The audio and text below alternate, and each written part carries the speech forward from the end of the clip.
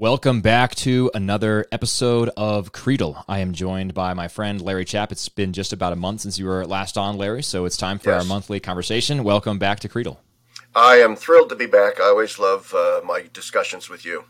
Likewise. No, I always enjoy our time together, and I learn something every time. Hopefully my listeners and viewers do as well. So tell me, how are things on the Dorothy Day Worker Farm in Scranton, Pennsylvania? Kind of slow right now because of COVID. We didn't plant any crops this year because we rely heavily on volunteers to help us with the weeding. Normally we would plant 2 or 3 acres of produce, vegetables, potatoes, but we have to have volunteers to help us weed. And because of COVID, all the faith-based groups and so on that would come and help us have dried up, and we're continuing to dry up. So we didn't plant anything this year. Instead, we're just focusing on our sheep, which is a central part of what we do. My wife shears the sheep, spins the wool, processes the wool, spins it, and then teaches people how to do that. So that's become a central focus for us right now, as well as always visitors that come, and we engage in what Dorothy Day called hospitality, and we pray with them in our chapel, and but things are kind of quiet there right now. I've really gotten quite busy with all of my writing, not just my blog, but now I'm writing books for Word on Fire, Ignatius Press. Apparently, people want to hear what I have to say for some strange reason, and so now I'm sort of in full-on writing mode more than farming mode. But things continue. Well, I refer my listeners and viewers to our previous discussion where we talked a little bit more about some of what you do on the farm and the life of Dorothy Day. It was a really good conversation. Yeah. And we were just talking before I hit the record button about maybe my potentially getting out there sometime this fall to Pennsylvania, and if I do, I'll be sure to swing by and check out the farm and visit with you in person for the first time, which would be great. Absolutely. Are you a bourbon drinker? We could have a bourbon. I am. Bourbon is my whiskey of choice for sure. So. Yeah, absolutely. Mine too. All right, great. Yeah, I knew I liked you, Larry. All right. So today I wanted to have you on the show because not only is it time for our monthly discussion, but we also have seen quite a lot of developments in the Catholic world since the last time we did have a discussion. And foremost among those probably would be the issuing of this motu proprio apostolic letter from Pope Francis that basically suppresses the extraordinary form of the Mass. Not entirely, but severely restricts the times and places in which it can be celebrated. And abrogates, perhaps most significantly, all of the norms promulgated by Benedict XVI and John Paul II. So this is a bombshell in the Catholic world, and particularly in the trad Catholic world, which we have talked a lot about. Yes. So let me first just get your first reactions to the letter that was issued, and then we'll maybe go through some of the points piece by piece and explain what's all in this letter and what we should make of it. My first reaction is the irony contained in the title, Traditionis Custodes, the guardian of tradition, wherein the Pope decides to favor a 50-year-old liturgy over a 1,500-year-old liturgy, all in the name of guarding the tradition. So I'm not saying that to criticize the Pope, but I think there's a bit of irony there contained right in the title. But I also think it's a tip-off that the Pope is saying something here, which is that the guardian of the tradition is the magisterium of the Church, and the pontiff is the supreme magisterium of that church. And contrary to what some people have said, like Cardinal Burke, who essentially insinuate that the Pope has no authority to cancel, if you will, this ancient liturgy of the Church, I think Pope Francis is right in saying, yes, I do. The Pope does have the final say over whatever liturgical form is going to be in the Church, no matter how ancient it might be, and no matter how imprudent it might be for him to do that. But Ed Peters, the canonist, wrote in The Pillar just yesterday that he too doesn't think that Burke is correct, that he thinks that the Pope does in fact have the right and the power to do this, but that's a separate question from whether or not he should have. And my opinion is that he should not have, with certain caveats. And the main reason I don't think he should have is kind of, I don't think the problem was as big as the Pope claims. You know, all this radical dissent from Vatican II and the Novus Ordo, although that element is there, and we have to talk about that. There was certainly an undercurrent of that in TLM parishes, but I know enough people in those parishes to know that I don't think it's necessarily the dominant motif, although I could be wrong about that, and some say that I am. But the fact is, as my friend Christopher Altieri at the Catholic Herald has said, it's like cutting off your hand because you have a hangnail. It seems drastic to me. It's perhaps using a guillotine when you could use a scalpel. Well, yeah, and it's like shooting flies with a bazooka, and I just don't understand the harshness of it. It seems forensic, legalistic, harsh, yeah. and a blunt instrument. And so I criticize it for that, because this is a pope who rightly emphasizes the need for Christians to engage in what he calls accompaniment, for Christians to reach out to those on the margins, those who are hurting, those who might feel alienated from the church, and to walk with them and minister to them and talk to them. But there's certainly no accompaniment here. There's certainly no dialogue here. He polled some bishops and said, "What do you think about this?" But he never really had a conversation with the traditionalists themselves, right. which I think he should have. Instead of having a synod on the Amazon, why not have a synod on the liturgy, where people of all kinds are invited to come to Rome and have a frank discussion about the state of the Catholic liturgy with all parties involved, and then to issue an apostolic exhortation after that synod and say, here's what we're going to do after consultation and dialogue. But no, this is a heavily top-down decision from a pope who claims he wants to decentralize the papacy and a more synodal church and not have Rome make all of these decisions, and yet here he is. And so there's something going on here. Insofar as Pope Francis is, in a sense, gone against his own better instincts, gone against his talking about accompaniment and synodality, and just sort of, boom, put the hammer down. There's something more going on here, and I'm going to steel man the Pope's position here instead of throwing Molotov cocktails at him. Yeah, before you do that, Larry, can I just read through what's in here, and then I'll ask you to kind of steel man, and we can talk about it a little bit more. So I'm looking at the text of the Motu Proprio itself. This was accompanied, as you know, by a letter from the Pope to his brother bishops, in which he explained more of his thinking on this, but the real meat of it is in the Motu Proprio apostolic letter itself. Yeah. Article 1 declares the liturgical books promulgated by St. Paul VI and St. John Paul II, we know them as the Novus Ordo, are the, quote, unique expression of the lex orandi of the Roman Rite. So he is excluding from that the 1962 missal that contains the traditional Latin Mass. Article 2 says it belongs to the diocesan bishop as moderator, promoter, and guardian of the whole liturgical life of the particular church entrusted to him to regulate the liturgical celebrations of his diocese. Therefore, it is his exclusive competence to authorize the use of the 1962 Roman Missal in his diocese, according to the guidelines of the Apostolic See. So, I mean, I think so far, well, maybe Article 1 is sort of strange in that it says that the unique expression of the Roman Rite is the Novus Ordo. But Article 2, all that does is say it belongs, basically the bishop is competent to determine what liturgical celebrations are used in his diocese. I think fair enough. Article 3 says the bishop of the diocese that has traditional Latin Mass groups, in which there now exist one or more groups that celebrate according to the missal antecedent to the reform of 1970, and then it has these various steps. So one, determine that they're not schismatics, essentially, that they do not deny the validity and the legitimacy of the liturgical reform and the magisterium of the Supreme Pontiffs. Number 2, that bishop is supposed to designate one or more locations where the faithful adherents of these groups may gather for Eucharistic celebration, but then it has this interesting parenthetical note that says, not, however, in the parochial churches and without the erection of new personal parishes. So presumably the Pope here is envisioning the construction, or not literal construction, but the sort of establishment of chapels in which these traditional Latin Mass celebrations can be held. Number 3, to establish at the designated locations the days on which Eucharistic celebrations are permitted using the 1962 Missal.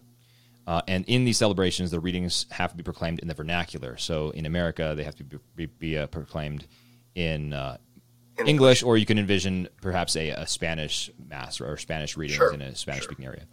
Number 4, to appoint a priest who, as delegate of the bishop, is entrusted with these celebrations and with the pastoral care of these groups of the faithful.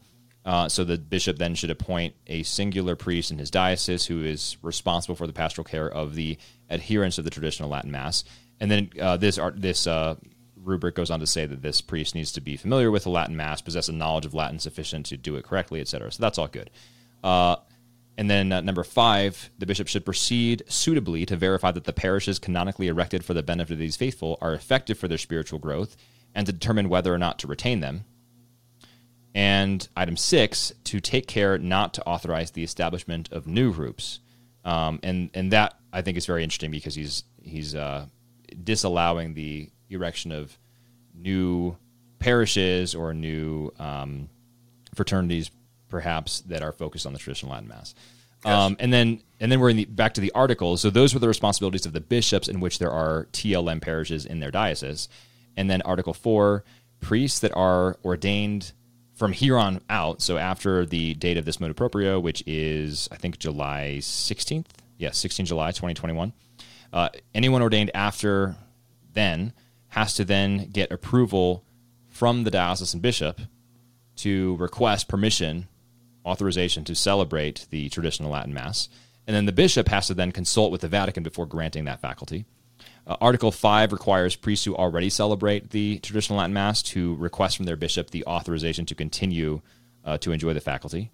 Article 6 says that institutes of consecrated life and societies of apostolic life erected by the Pontifical Commission Ecclesia Dei fall under the competence of the Congregation for Institutes of Consecrated Life and Societies for Apostolic Life.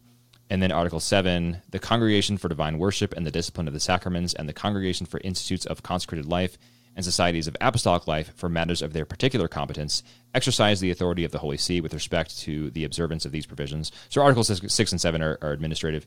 And then Article 8, previous norms, instructions, permissions, and customs that do not conform to the provisions of the present motu proprio are abrogated. This would include the work of St. John Paul II and Benedict XVI, allowing for and in many respects encouraging the celebration of the traditional Latin Mass.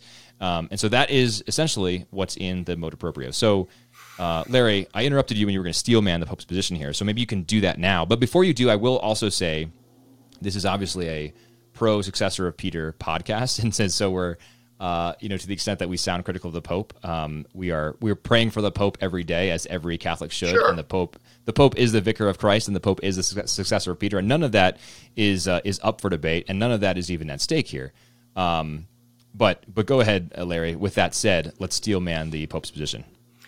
I think that what the Pope has directly in his, like I said, there's more going. This motu proprio says more than it says, and what I think that the deeper point that the Pope is making is that the liturgy has to be a source of unity in the Church and not a source of disunity. He emphasized that theme of unity.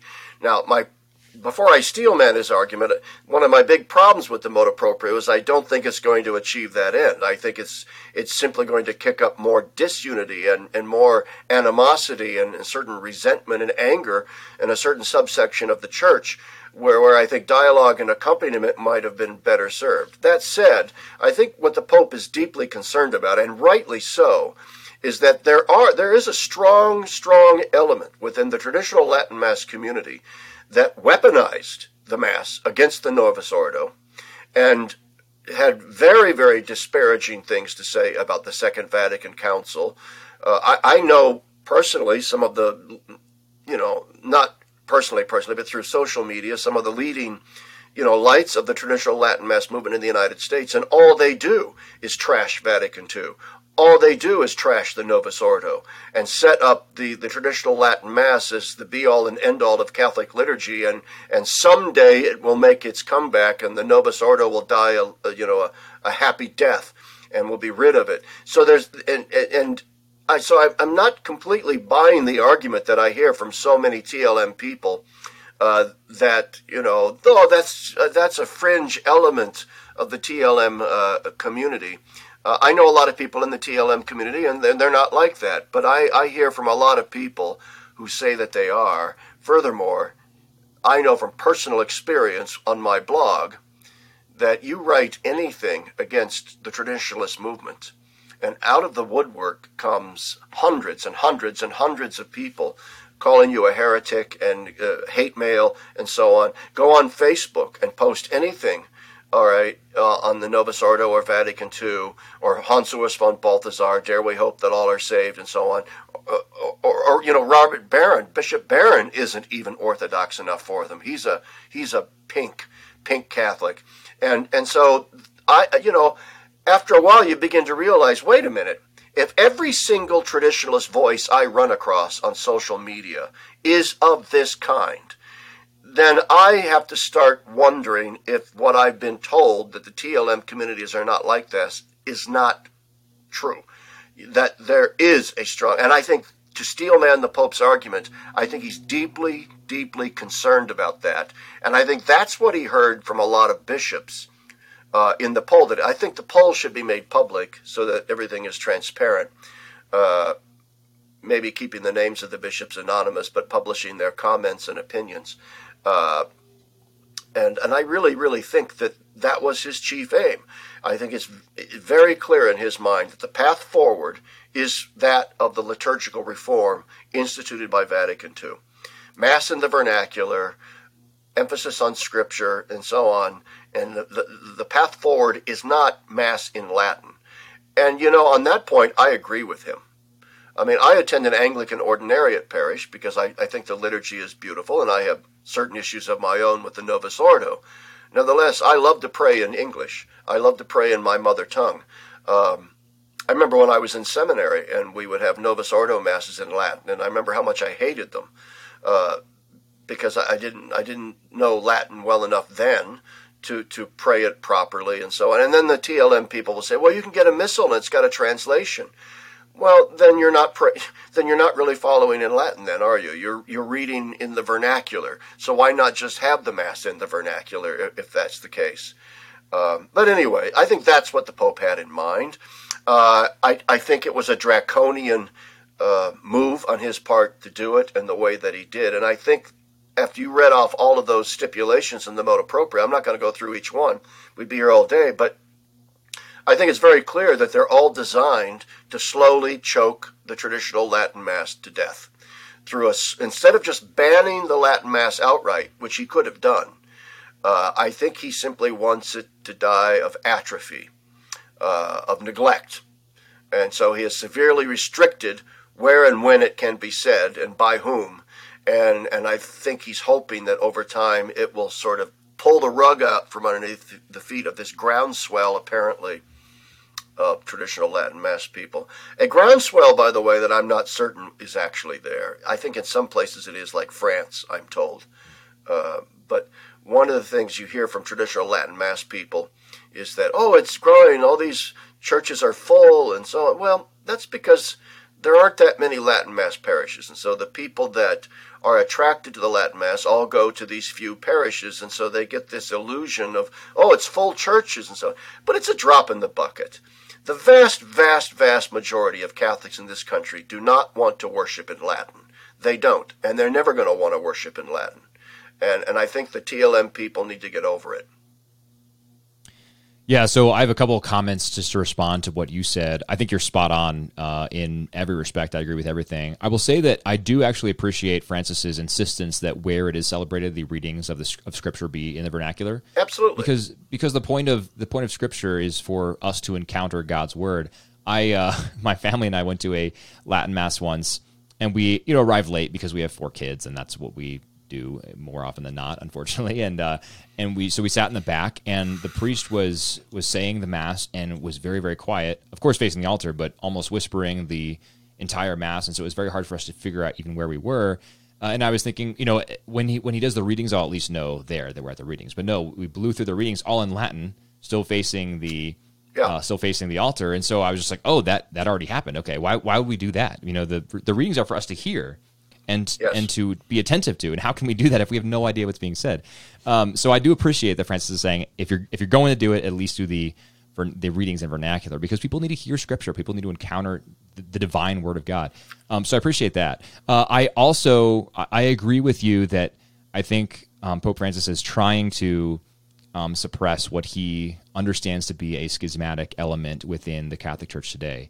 And I think there is a grain of truth there. So, I'm not denying that a scalpel was indeed needed. I just think that the measure, as you said, was too draconian to deal with a problem as it is. I know many, many Catholics personally who attend Latin Mass parishes, and these Catholics are they're the Catholics who are faithfully praying the prayers of the Church, who I think would who place more faith in the Church and more faith in Jesus Christ than probably a lot of sort of run of the mill Novus Ordo Catholics are. And so these people are very, very faithful, and to address them as people who are schismatic does them a grave disservice. And it makes me wonder who is advising Francis on this.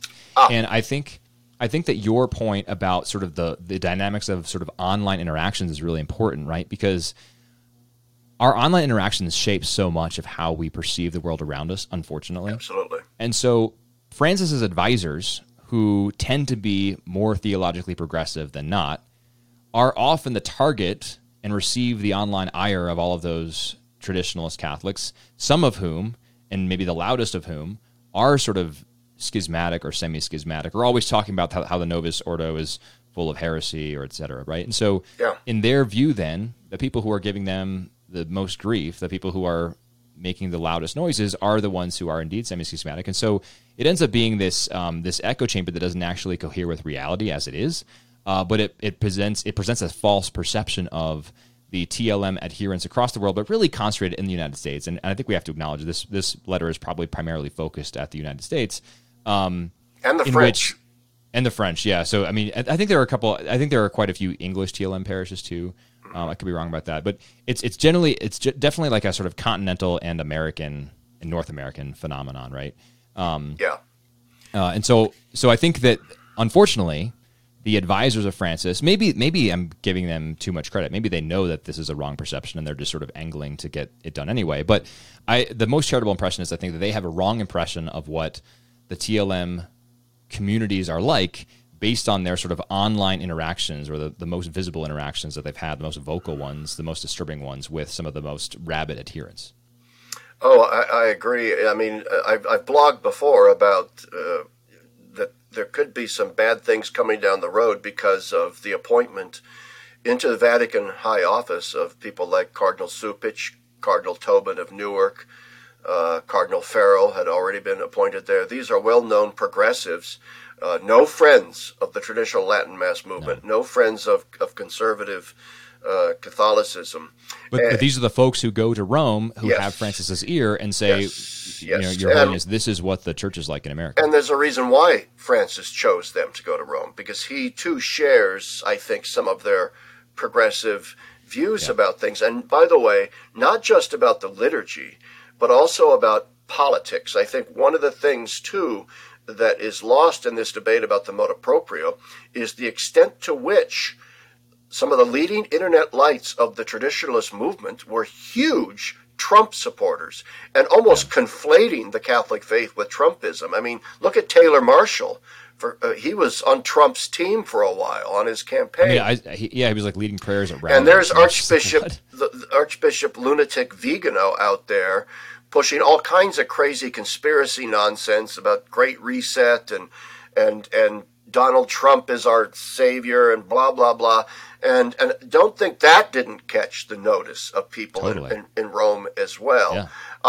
And I mean, honestly, not unfairly, Larry. I mean, that's the worst of it, right? But that's the thing. So the Pope has surrounded himself with these more progressive prelates. Fine, that's his right. I'm not happy with those appointments, as I have said before.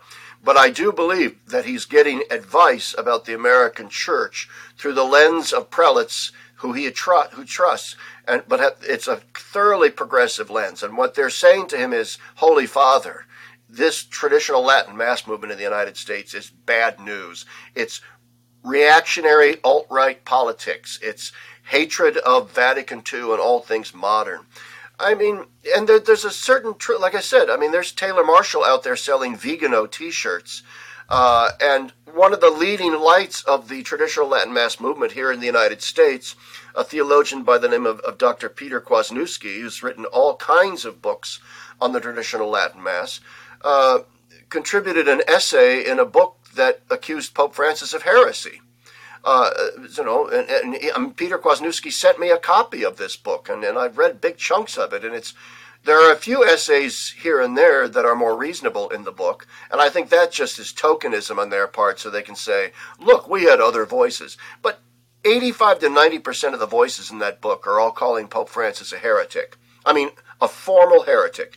And okay, so here's Dr. Peter Kwasniewski, one of the leading lights of the traditionalist movement in the United States, contributing chapter to a book on heresy, the Pope is a heretic, and running around saying that the Novus Ordo is horrible and Vatican II is stupid.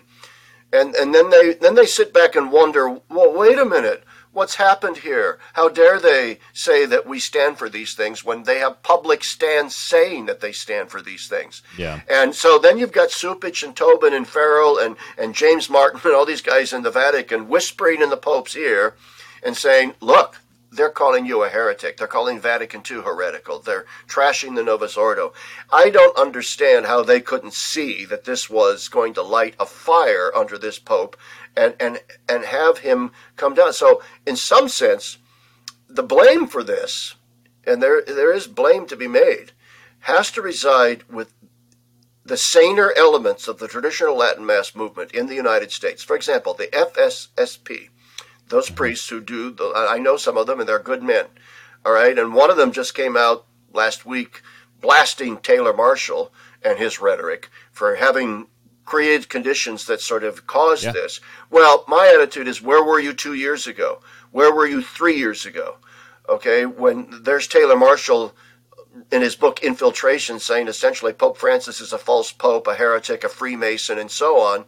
All right, and equating all that with the Latin Mass movement. Where was the FSSP people 3 years ago, 4 years ago?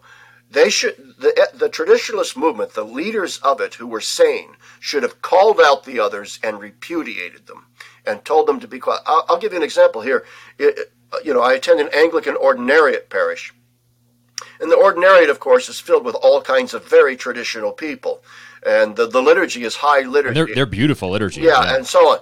But, I know for a fact that Bishop Lopes, who is the bishop of the ordinariate, doesn't put up with any of that garbage. There was a priest in the ordinariate who was preaching that kind of stuff in a single parish somewhere, and Bishop Lopes canned him immediately and said, we're not going to have any of that. All right? And we don't. You don't see any of that undercurrent in the ordinariate where they say our liturgy is superior to the Novus Ordo, so let's trash the Novus Ordo and horrible Vatican II. There's none of that in the ordinariate, and that's why the motu proprio didn't ban the ordinariate liturgy. I have traditional and mass friends of mine on Facebook always saying, look out, the ordinariate's going to be next, so watch how you criticize. No, I don't think so. I don't think so at all. Yeah, that's because it's 2007, I think, Benedict's Anglicanorum Scettibus basically established the Anglican rite, essentially, right? Yeah. So the thinking from your people like your friends is, well, if this is what Francis can do to Summorum Pontificum, which was the sort of equivalent from Benedict allowing for the traditional Latin Mass, then he could do the same thing to Anglicanorum Scettibus. But you're right. We don't see the same sort of rhetoric coming from Anglican ordinary folks. I think they're grateful to be sort of refugees in the ecclesiastical disaster of early 2000s Anglicanism. That's the word, grateful. I have not met an ordinariate priest or a person in the ordinariate who are converts, from Anglicanism or whatever, who isn't just deeply, deeply grateful to have found a home in the Catholic Church. That's great. And the traditional Latin Mass people should have had similar gratitude. My goodness, many of them even started to turn on Pope Benedict, who they should have bowed down on their knees to and thanked him profusely, and then went off to their Latin Masses and kept their mouths shut about everything else, and simply appreciated the beauty of that liturgy and the graciousness of Pope Benedict for having allowed it. I know I'm being very critical of the traditionalists here, but I'm trying to, in a sense, show the complexity of this issue. So much of the commentary that's out there is either one side or the other. The traditional Latin Mass is just stupid, and these are all reactionaries, and of course they should do away with it, and the Pope was entirely correct. And on the other side, the Pope's a heretic, and he's showing his true colors, and this is horrible. And so there needs to be more nuance in these discussions as to what led to this crisis in the first place. And that is where I am most critical of Traditionis Custodes. I think I know where you're going with this, and I love it. So go ahead. And that is this. He wrote a letter to the bishops Yeah. explaining his rationale. I think he should have included a much longer letter as well. That would have been what I call in my blog a sort of searing and piercing pastoral analysis of the failures of the church for the past 50 years to provide people with the spiritual nourishment that they so crave and haven't gotten. And that is the soil in which this discontent arose, which caused people then to be seeking out these spiritual and liturgical alternatives in droves. Yep. All right. Most people simply have left the church over the past 50 years. I mean, the church is hemorrhaging people because its message no longer inspires them. It's not evangelical enough, eschatological enough. It's not hard-hitting enough. It doesn't inspire anybody. And so they're hemorrhaging those people. And those who didn't want to hemorrhage and leave went off to the traditional Latin Mass and found a home there. I think the Pope should have done, like I said, maybe a synod or written an encyclical about here's the spiritual ill of the church over the past 50 years. Here is our culpability in causing these great pockets of discontent. And here's how we're gonna fix liturgical implementation. We're gonna do it right. Well, yeah, and in one sense too, I have to say with regard to Pope Benedict, who I love, it's very clear that he granted all these permissions to the Latin Mass because he loves the Latin Mass, and he wanted it to cross-fertilize the Novus Ordo in order maybe to add something to the Novus Ordo that was lacking, and sort of fuse the two things together, which I think is what he thought should have happened after the council. And that's all well and good, but the cross-fertilization did not take place because many bishops and priests in Novus Ordo parishes want no part of that. Yeah, it's a one-way street, right? One-way street. And many of the traditionalists want no part of the Novus Ordo or helping to reform it. So what happened was they just split into camps. So I think what Pope Benedict probably should have done, as well as allowing for a wider use of the traditional Latin Mass, which I still think should be allowed, I think he should have engaged in liturgical reform of the Novus Ordo. I think he should have set up a committee that says, okay, we need to re-examine where we are, 50 years after the Novus Ordo, and whether or not it doesn't need to have a certain embellishment to it. Maybe we should have worship ad orientem. Always. Maybe we should have altar rails and receiving communion on the tongue while kneeling. Maybe we really should have more Gregorian chant or just plain chant in English, more incense, more sacred hymns. And so maybe we should have all of that.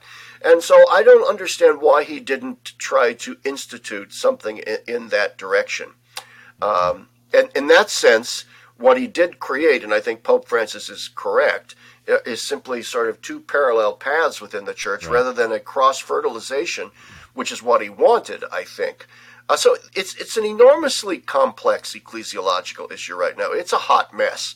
And I have sympathies with both sides of the debate. As you can tell by I'm sort of all over the map here. I feel for my traditionalist friends because I think it's unfair what has happened. On the other hand, they are greatly to blame for the perception that is out there of what it is that they stand for. Yeah. I would have been less disappointed at the motu proprio. I would have been disappointed with the suppression as it is anyway, but I would have been less disappointed if the motu proprio had also included specific instructions for not having these liturgical abuses at the Novus Ordo masses. Yeah. And so the letter, like you mentioned, the letter sort of gives a nod to that in two different places where Pope Francis writes, he describes sort of how it's been 13 years since Benedict's Summorum Pontificum, and then he says, we did a survey, the responses reveal a situation that preoccupies and saddens me because we have this sort of two camps. But then he says, at the same time, I'm saddened by abuses in the celebration of the liturgy on all sides. In common with Benedict XVI, I deplore the fact that, quote, in many places the prescriptions of the new missal are not observed in celebration, but indeed come to be interpreted as an authorization for, or even a requirement of creativity, which leads to almost unbearable distortions. And this is, of course, where you get like the sparkling champagne masses and I don't know if I'd go so far as to say that felt banners are a distortion of the, following the rubrics, but they're certainly a distortion of the spirit of the rubrics, if you catch my drift. Yeah. And then at the very end, Francis says, so he says, like, these are your directions that I'm giving you in the motu proprio regarding the TLM. And then he says, at the same time, and this is, of course, not covered in the motu proprio, I ask you to be vigilant in ensuring that every liturgy be celebrated with decorum and fidelity to the liturgical books promulgated after Vatican Council II, without the eccentricities that can easily degenerate into abuses. Seminarians and new priests should be formed in the faithful observance of the prescriptions of the Missal and liturgical books, in which is reflected the liturgical form willed by Vatican Council II. So it's only in the letter, the accompanying letter. It's really a pastoral letter to his brother bishops. It's not in the actual instructions of the motu proprio. So I think it will end up getting overlooked. But there's at least an acknowledgement that that's a significant problem, right? Yeah. The question is whether or not he's just paying lip service to in a sense, quell some criticism from the traditional Latin Mass people, saying, okay, well, then make sure that the Novus Ordo is going to be prayed properly. And so, let's do another motu proprio next month, and we'll do the same thing. Well, I think actually then what he should have done in this motu proprio as well is to combine the strictures, the new strictures of the traditional Latin Mass with a lot more rules and specificity with what those eccentricities and abuses are that he has in mind with regard to the Novus Ordo. He needs to specify those as well and say, I as Pope hereby forbid the following practices. And I order the bishops to be sure that these practices are not going on in like, for example, having lay people preach homilies. Yep. That's a fairly common thing in a lot of more liberal dioceses and so forth. Why not repeat that's still on the books, as you're not allowed to do that. So why doesn't the Pope specifically mention things like lay people cannot preach the homily? And then there are other abuses too, like introducing non-gendered language. I know a priest at my local Novus Ordo parish that completely neutered everything in the Eucharistic prayer and so on. Oh my goodness! In the Eucharistic prayer itself, wow. Oh yeah, and so, that's the sort of thing that should have maybe been specified in the motu proprio, saying, you have to pray the words as written. You don't get to make stuff up, and I'd use stronger language, but the Pope would never use my stronger language. You don't just get to make stuff up. All right, you need to, and I order priests and bishops to ensure that the rubrics are followed, meticulously, that the prayers, say the black, do the red, right? Yeah, and the prayers are prayed as written. And there are no stupid abuses like lay people preaching the homily or, having, or like daily masses with small attendance, having the lay people come up around the altar, all right, and hold out their hands like they're co-consecrating, which happens in some parishes. That's the kind of nonsense that drives people insane who have any sense at all. Now, I will say one more thing, too, with regard to the Latin Mass. I've been sort of critical of the traditionalists, but one of the groups in the traditionalist movement that I feel most sorry for are families. And I think this is something, like I said, what's not in the motu proprio and should have been there is this searing pastoral analysis of what has gone wrong over the past 50 or 60 years that drives people into this. And I don't want to be too atomized and individualistic in my understanding of people who are driven away. What has been driven away are families, because modern Catholic families who want to keep their children Catholic, and a lot of these Latin Mass families are large families, 4, 5, 6, 7, 8, 9 kids, sure. Right? They drive the 15-passenger vans up to Mass. Oh, I know. We've got some in the ordinariate as well. Homeschooling families and so on, because they want to keep their kids Catholic, and they realize that we live in a cultural septic tank. Yeah. And when they go to Novus Ordo parishes or typical Catholic schools, even though there might be a veneer of orthodoxy and no even great abuses, they're surrounded by Catholics that basically think along the lines of our culture, see no problem with the septic tank. And these parents are saying we have to find a faith community within the ambit of the Catholic Church that shares our values so that we can have a community of like-minded people to help us raise our children. And I think that should have been addressed in a profound way. There are now a lot of hurting families out there saying, what are we going to do now? Because my local Novus Ordo parish is crazy, and I don't want my kids associating with people in that environment. Now, Totally. and these are not puritanical Catholic Amish. These are people who are sane, who have a head on their shoulders, who understand the cultural crisis that is at hand, and they want no part of it. And they turn to their Novus Ordo parish, and they don't find any acknowledgement that there's a crisis, any acknowledgement that the suburban bourgeois existence in which we're enmeshed in consumerist corporate America, is antithetical to the Catholic faith. Yeah. And this is something the all popes should be addressing, and especially this one. Yeah, I could not agree with you more. I think it is sad, and it's really saddening to see a pope who emphasizes encounter so much and accompaniment. Yeah. Being so harsh with these families who are trying their best to be faithful Catholics and are trying to do what's right for their families in an age of complete cultural chaos and confusion, like you've said. It's really, really difficult. I really wonder what the future will be like for, what the outcome will be from this, because like you, I question the wisdom of it. I think, if you have this group that is saying that, you are a heretic, you're Pope Francis, you understand that these groups are saying that you're a heretic. One way to make them really confirmed in their suspicion of your heresy is to sort of cast them out, right? And say that they can't have this mass anymore that's been used in the church for 1,500 years. And I certainly am not calling Francis a heretic, but he's confirming the prior opinions of himself in the minds of those people, and so he's sort of exacerbating the situation in that way. Yeah. And at the same time, like we just said, he's not cracking down on the abuses that drove many of those people away in the first place. I mean, we travel to see family and go here and there across the country, and we pop into parishes for daily mass, and there have been times where we just don't receive because we're like, was this a validly confected Eucharist? I'm not convinced based on what we just saw, right? So we just sort of sit in the pew and pray and make an act of spiritual communion and then pray for the church. And so it's those types of things that drive you to a place where people take the liturgy seriously, because this is the source and the summit of our Christian life. And so, I've had mixed experiences in traditional Latin masses. I went to one, it was an FSSP parish, and it was actually hilarious. We were in there with our family, and there were other families there, but as soon as our youngest made a noise, the priest at the front reminded everyone that there was a cry room. So we were like, okay, I guess that's us. We better go to the cry room. So we go to the cry room, where my wife does. I stay behind with our other kids.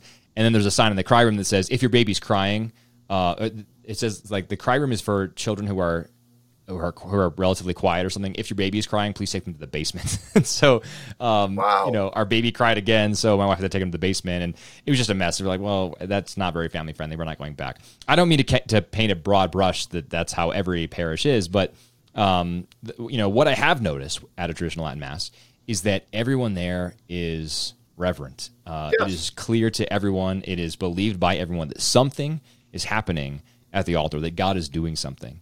That the Eucharist is, in fact, the body and blood of Christ. That is not the case at the vast majority of Novus Ordo parishes that I go to. And it's not surprising that these people try to flee to a place that has that understanding and has that respect for and reverence of the Eucharist. Oh, I couldn't agree more. And like I said, so I have a hat in both camps to an extent. My sympathies lie with the traditionalists because they are seeking the sacred in a church that has studiously neglected the sacred for 50 or 60 years.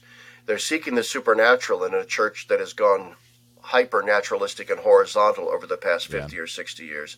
And so the church has dropped the ball in their regard, and there should have been a greater pastoral outreach to them rather than this smackdown that came. Yeah. On the other hand, as I've said, there are some deep problems in the traditionalist movement, and I just wish there had been more alternatives. Anyway, my wife is texting me right now. If you heard any dinging, that's sounds good. It's dinner time. Yeah. Yeah. Go ahead. Well, I do appreciate your time, and we're no. I don't have to go. I don't have to go. Oh, okay. No, not at all. Not at all. I was just warning your viewers if they're getting multiple dings here. I didn't turn off my phone, and it's dinging away from my wife. No worries at all. Well, I mean, we are almost out of time, but I did have another question. Sure. Just want to get your thoughts on this. So, the Pillar Catholic guys who you already referenced the pillar once in this conversation. Yeah. J.D. Flynn and Ed Condon, both professionally trained as canon lawyers. J.D. has served as a chancellor for a diocese under Archbishop Chaput when he was in Denver. And obviously, as Catholic journalists, these folks are very well connected. And they did a podcast discussion about this, which I thought was very helpful. It was sort of late breaking, and so they were really responding in the moment. But they talked about, how now shall we live? For those who are adherents of the traditional Latin Mass, how do you respond? And I thought their response was very measured, and they basically said, be obedient to the Vicar of Christ, be obedient to the Pope, but take this as an opportunity to grow in holiness. And so pray through this, be obedient to the Pope, but pray through this that God will bring good out of it. On the other hand, as you've already mentioned, I've seen friends who are adherents of the traditional Latin Mass on social media say this is a time for resisting Peter to his face, which is a reference to Scripture when Peter was wrong in a debate with Paul. And I don't think that's the answer, because I think obedience to the Vicar of Christ is called for. The Mass is not totally suppressed, so it's not like you can never go to a traditional Latin Mass. It will largely depend on your diocese and your bishop's sort of permissions and what he authorizes, because he is in fact the ordinary of the diocese in which he presides. But so I don't know. Just I guess I'm curious to hear some of your thoughts on sort of how a faithful Catholic should respond to something like this, a very disappointing and perhaps we could even say imprudent decision by the Vicar of Christ. Well, I think that, it puts these people in a hard place, the traditional Latin Mass people. On the other hand, your faith is in the Church, in Christ, and in the sacraments. It's not in a particular liturgical form.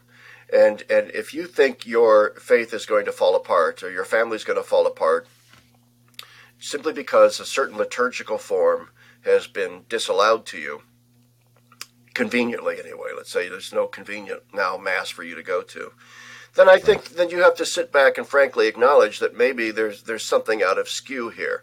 It is to be remembered, despite the spiritual deficiencies of many of our suburban parishes in particular, the Novus Ordo liturgy is the liturgy that Mother Teresa prayed, that St. John Paul II prayed. It's the liturgy that Dorothy Day prayed in the later stages of her life. It is a liturgy that has sustained millions and millions of faithful people. And it is simply not true that you cannot find sanctity or Christ in a Novus Ordo parish. It might be harder now. All right. So what you need to do is to go to your Novus Ordo parish and start identifying those people within the parish who do think like you, and to form Bible study groups or theology study groups or prayer groups where you meet in each other's homes or with the pastor's permission in the church basement, and have fellowship on that level to support one another. It's for all of my ranting and raving about beige Catholicism, as Barron calls it, and the spiritual desert that so many of our Novus Ordo parishes are, we don't also want to do a scorched earth analysis that says, well, it's just all desert. There's nothing there. There's a lot there. There is a lot there, and that has to be remembered. The sacraments are still there. The sacramentals that you can still practice at home with your family are still there. And I would just say you've just got to soldier on.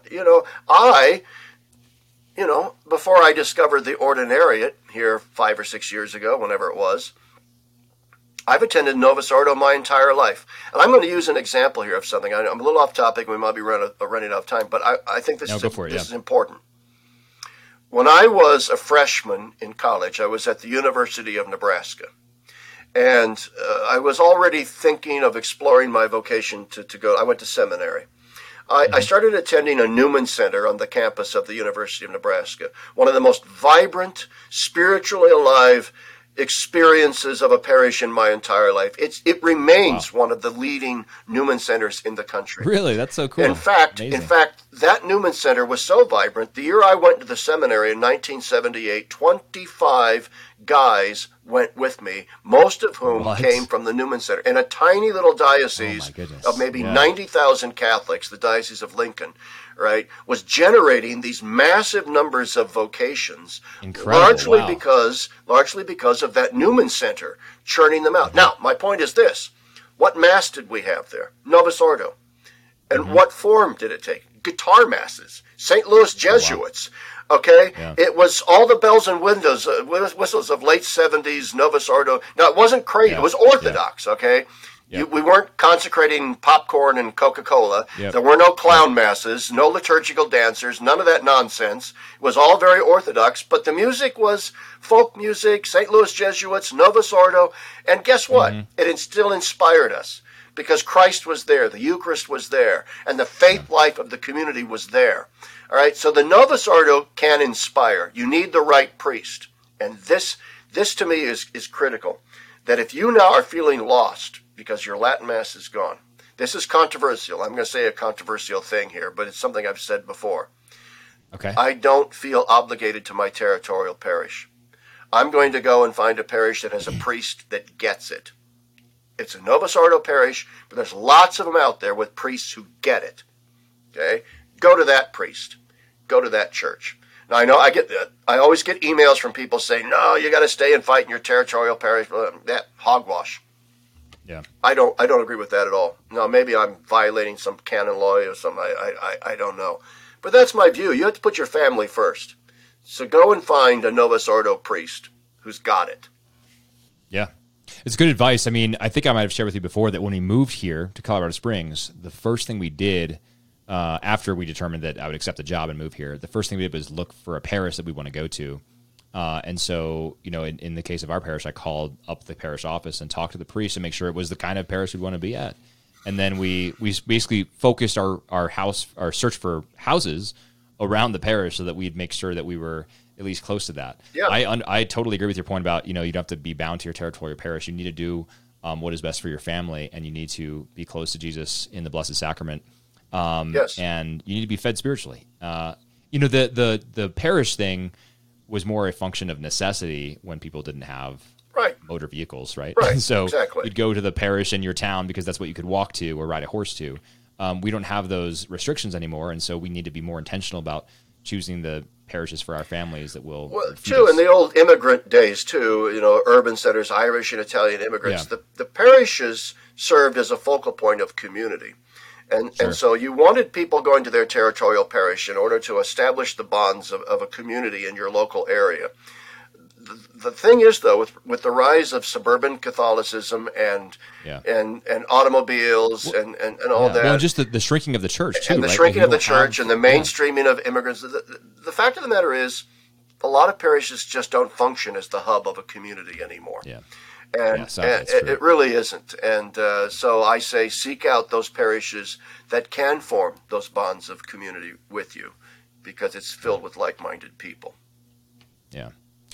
All right, well, that's a good note to end on. I will also say, before we do end, pray for the Pope, pray for your bishops, pray for your Yes. priests. They need our prayers. If you disagree with the Pope or any member of the church's hierarchy, the best thing you can do is pray for them. The Holy Spirit moves how he will, but they need our prayers. So, Larry, thanks so much for joining me. It was a great discussion. Loved it. Looking forward to next time as well. Hope the time on the farm goes well. I'll ask you for more updates next time we chat. Okay, will do. Thank you. To my listeners, thank you for tuning in to another episode of Creedal. If you haven't already, please give me a rating on Apple Podcasts. It helps reach more listeners. Or subscribe on YouTube, where this is also posted. And also go check out Larry's blog. He blogs, as you are all well aware, at gaudium@spes22.com. He's written some really good things and appeared on another podcast talking about Traditionis Custodes, the topic for today's discussion. So I encourage you to go check out his work, give him a read, and maybe give him a listen or a watch on some other places that he's appeared. But Larry, thanks so much for your time. To my listeners, send me a note, Zach, Z-A-C, at creedalpodcast.com. I'd be happy to answer any questions. And until next time, God bless you.